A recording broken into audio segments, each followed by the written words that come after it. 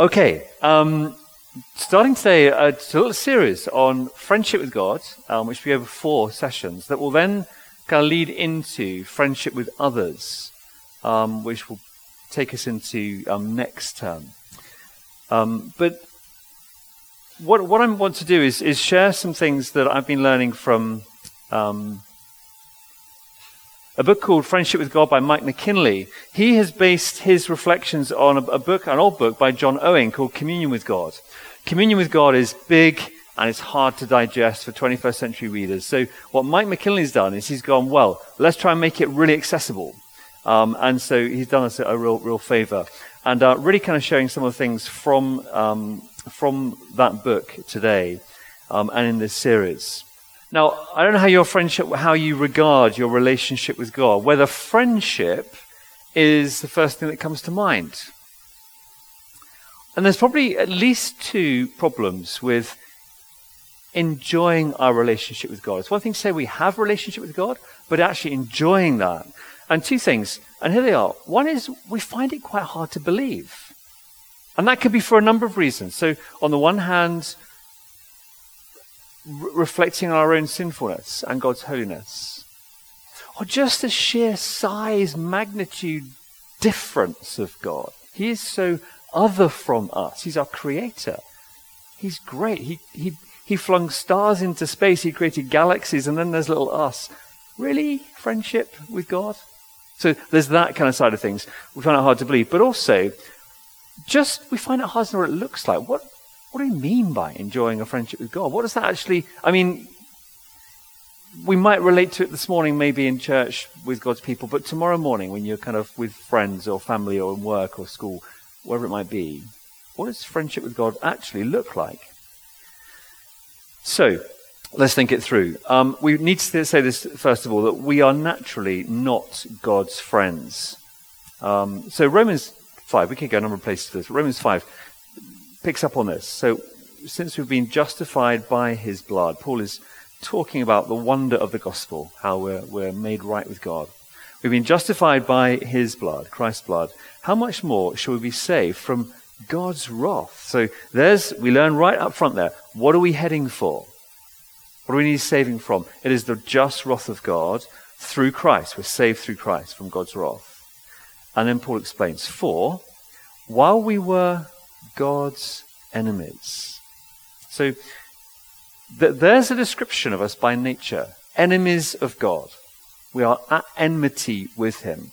For if while we were God's enemies, we were reconciled to him through the death of his son, how much more, having been reconciled, shall we save through his life? And just really to note on this point here, before we move on, is simply this, that by nature we're God's enemies, under the wrath of God. And there needs to be a reconciliation for there to be friendship with God. And we see there in verse 10 that happens through the death of his son, through the death of Christ, through faith in him. And what a great and glorious reality that is, that we've been reconciled to God through Christ. But let's just think of an implication of that. So Romans 5 there talks about what Christ has done in his death for us. Because you did nothing to make yourself God's friend, you can't do anything to break that relationship. Isn't that great? So it's God that creates the friendship, the reconciliation. So as a believer today, you can't do anything to break that friendship, that relationship. It's a gift, not because we've obeyed God and loved him, but because he chose to love us. And we need to rest in that. There is, in thinking that through, letting that settle into our hearts and minds, there's security and confidence in our relationship with God. Let's just think this through a bit further. And theologians have talked about our union and our communion. And I think this is so helpful for our spiritual formation, to get this clear. So our union with God is about our status. So what is true of us, our status? So this is saying, I am God's friend. And we've just seen from Romans 5, that is through Christ reconciling us to the Father through his death. Because the wrath of God is taken by him. So I am God's friend. And that is a gift we're given. We don't do anything except to receive it by faith. So God doesn't choose us because we're worthy or we're in some way commend ourselves to him. He chooses because he loves, and he chooses to love. So this union, this friendship with God, it is a gift that we're given. You can't earn it. We did nothing to deserve it. The only part we played was to receive it by faith. And even that was because the Holy Spirit awakened us to do that. Praise God. So that is our union with God. I am God's friend. But our communion is different. Our communion is saying, not I am God's friend, but I enjoy God's friendship. Can you see how they're different? I mean, one obviously comes out of the other. You can't enjoy God's friendship unless you are God's friend. So clearly one comes out of the other, but they are different, and that's really important. I mean, just very practically it's important, because if I think my enjoyment of my friendship with God is a gauge of whether I am a friend of God, well, I might feel like a Christian one day or think I'm a Christian one day and the next day not. So it's really important we're clear on that. So this is about our experience of friendship with God. So it's like any other friendship. So it's a two-way street where God communicates. So union with God is a one-way street. Okay? We're given, it's a gift from God. This is a two-way street where God communicates himself to us, and we as Christians, John Owen says, we're able to return something to God. It's like in any relationship, you take part in that deepening relationship with God. Doesn't add to your union, doesn't make you more of a Christian, but it does enhance, or not, your enjoyment of the relationship. This is as with all illustrations, an inadequate illustration. I want to use it to illustrate just one point. This is ugly, I know, and it looks like a prison convict. There's me.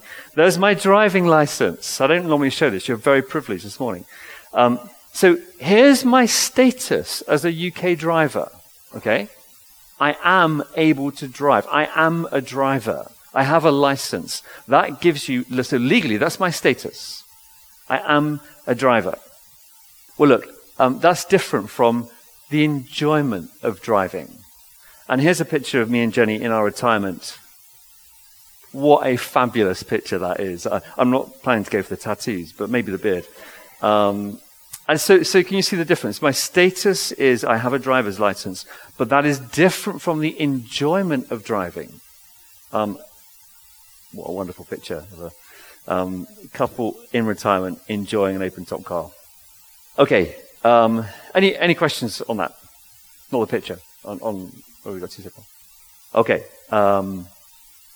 Now, we need to grasp at least many truths, but here's 2 big ones I think that are important to enjoy a genuine friendship with God. And it's this. On the one hand, we need to grasp that God is incredibly holy and powerful. God is not our mate. Okay, God is infinitely great. He's infinitely powerful, infinitely holy. And yet, this is the wonderful reality. When we draw near to God, we find not anger at our failures and sins, but sympathy, mercy, and grace to help in our time of need. Think of it like this. So, a parent and a child.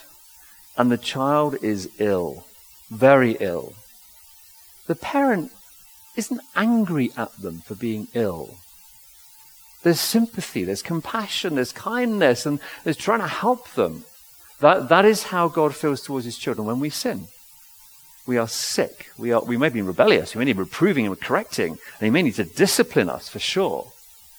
But his heart towards us is one of compassion, like an ill, sick child. Hebrews captures those 2 things. So here's the holiness, the greatness of God. Nothing in all creation is hidden from God's sight. I mean, that is an extraordinary sentence, isn't it? Nothing is hidden from him. I mean, you've got to be powerful for that to be true of you. There's lots hidden from us, including what's the other side of that wall. And we're that limited. Everything is uncovered and laid bare before the eyes of him to whom we must give account. He is the judge. He will judge all humanity that's ever lived. Therefore, since we have a great high priest who has ascended into heaven, that's where he is. He is the King of heaven. We're going to, as we sing, he's the high King of heaven. Jesus, Son of God, let us hold firmly to the faith we profess. So we have an incredibly holy, incredibly great, awesome Lord God. That is who he is. Hebrews goes on. For we do not have a high priest who is unable to sympathize with our weaknesses, but we have one who has been tempted in every way just as we are, yet he did not sin. Let us therefore approach God's throne of grace with confidence, so that we may receive mercy and grace, find grace to help in our time of need. I mean, it is one of those things we need to pinch ourselves, that we know the God of heaven, and we're welcome in his presence, and he calls us friends. So, grasping those two things, God is incredibly holy and powerful, and yet when we come to him, we find that he is compassionate towards us in our weakness, and he loves us, and he pours out his love on us. Now, we might be tempted to think that we can't be God's friends, that God would never really like us, love us, a holy, holy God. I think that is a natural feeling, a natural thought.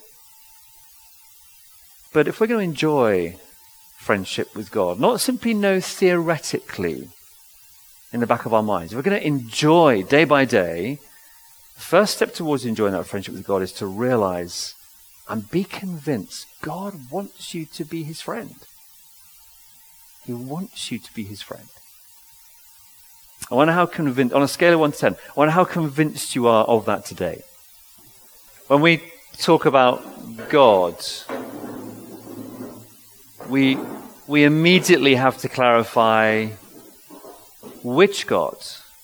Because when you say God in our culture, there's a whole load of things going on in people's minds, and their ideas of God will be very different from who we refer to as God. So we're actually not talking about the God of Islam, different God, or of Buddhism or Hinduism or Taoism, not even the God of the Jews. Shock, horror. And here's why.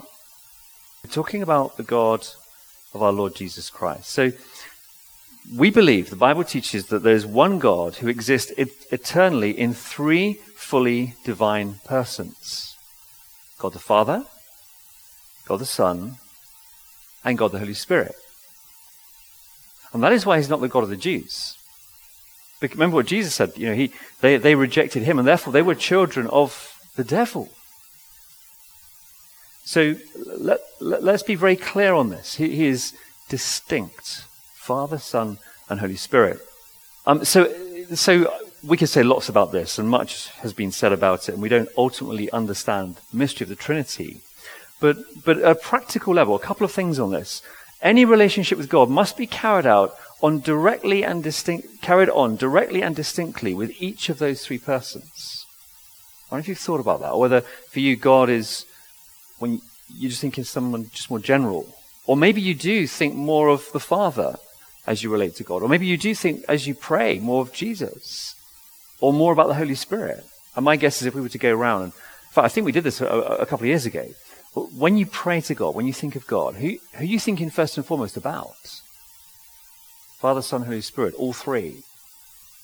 Well, I think to enjoy our relationship with the living God, it must be carried on directly and distinctly with each of those three persons. And we're going to be unpacking that over the next few sessions. So we'll have one on enjoying God as Father, enjoying God as Jesus, enjoying God as the Holy Spirit.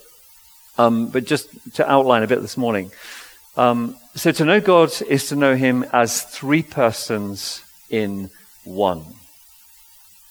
And if that boggles your mind, chill, that's fine. That's good. God is greater. God is bigger. And so you can't accurately conceive of God, think of God, without thinking of the three persons. And to think about each of the three persons inevitably brings you back to thinking about the unity of God. There's a guy called Gregory of Nazianzus, 326 to 390 AD. And I'm pretty sure this is the kind of 4th century equivalent of airbrushing your Facebook, Instagram picture. It looks very airbrushed. I love it. It's a great picture. Anyway, Greg said a great thing, a famous thing about the Trinity. And he said this: "No sooner do I conceive of the one than I am illuminated by the splendor of the three. No sooner do I extinguish them than I am carried back to the one." I mean, all of a sudden, how we think of God, our minds start to have to expand, don't they? And we go, God is great. Okay, let's just think a practical way that the Trinity, God the Father, God the Son, God the Holy Spirit, is at work. So Jesus says in John 6:45, they will all be taught by God. You might go, okay, well, God is Father, Son, Holy Spirit. Which person of the Trinity is the teacher? Well, actually, it's all three. Let's look at how the Trinity works. Just on this one particular point, on us being taught by God. Jesus is talking about his people, believers, disciples, being taught by God, that they might know him. So, God the Father, what role does he play? Well, John 6:45, Jesus says, everyone who has heard the Father and learned from him comes to me. So in your coming to faith in Jesus, God the Father is involved. He is involved in teaching us of himself, the Father, Son, Holy Spirit. The Son is involved. So at Jesus' baptism, while he was still speaking, a bright cloud covered them, and a voice from the cloud said, and here's the Father speaking, "This is my Son, whom I love. With him I am well pleased. Listen to him." So God the Father says about God the Son, gotta listen to him. Because it's in him. He is the very image of God. You look at him, listen to him. He reveals me, the Father. And then the Holy Spirit is involved. And a classic text on the Holy Spirit, John 14:26. "But the Advocate, the Holy Spirit, whom the Father will send in my name," to Jesus speaking, "will teach you all things and remind you of everything I have said to you." So the Father, the Son, and the Holy Spirit are all involved in us knowing the one true living God who is three in one. Okay. Honestly, 4 minutes on the Trinity is utterly inadequate, isn't it? But I'm going to stop there because we could say so much more. Let's just kind of pause again. How are we doing for time? Okay, just really briefly. God speaks to us in his word. So going back to this whole thing, so our union with God is fixed. It's our status. Our enjoyment of God is not fixed. It fluctuates. We know that by experience. So God speaks to us. What's God's side of the friendship? We're saying this is a two-way street. So what's God's side of the friendship? God speaks to us in his word, read, heard, preached, and in fact other things as well. But just pause there for a moment. And we become assured from him that he is our friend. So God communicates, in fact, in numerous other ways too. But let's just leave it there for this morning. But God speaks to us in his word. He from his side of the friendship, there is so much assurance that he's our friend. But what is the part? How do we return to God? How do we respond to him to express our side of the friendship? I mean, any friendship where it's just one way, that's hard going, isn't it? So how do we return to God? What is our side of the friendship? Just literally 1 minute, quick fire in groups, ideas. Just really quickly, quick fire call outs. What did you have? How do we return to God? How do we express our love, our friendship to him? And then I'll tell you really briefly as we end what Owen says. And he's not the Bible, I know, but he's quite good. What do you get? Prayer? Confession? Joy? Obedience? Yeah, doing things he says, yeah. Worship? Yeah. Praise? Right. Absolutely. You are all 21st century John Owens. This is what he says. So Owen talks of instituted worship. Bit of a stuffy name, but what he means by that includes things like obeying Jesus' call to baptism, taking the Lord's Supper as a priority, if you have this morning, engaging in songs of praise, devotion to prayer, cherishing the preaching of the Bible. So he lumps that as instituted worship, our kind of collected worship, our times together with God's word. And then he talks of natural or moral friendship. So this is our kind of our faith, our trust, our love, our joy in the normal of everyday life. So, I mean, we could illustrate this in many ways. Here's a couple. So when you trust the Lord in a situation, you are expressing your friendship to God. I mean, that works at a human level, doesn't it? You trust someone, it's the way you express that friendship. When you believe what he's saying in his words, in a culture that's just simply not and is laughing at God's word and at us, you believe what he says, you're showing God's my friend. When you feel love for him and joy in salvation, that is, I mean, we could list so many more, couldn't we? But that's the ones that he gives. That's communion with God. That's you acting like God's friend. Maybe this week, maybe over coffee, you want to think through, what does it look like throughout the week to behave as a friend of God? The amazing reality is that we can have this kind of communion and direct friendship with each persons of the Trinity. And in the rest of this series, we've got 3 more now. We'll explore friendship with the Father, and friendship with the Son, friendship with the Holy Spirit.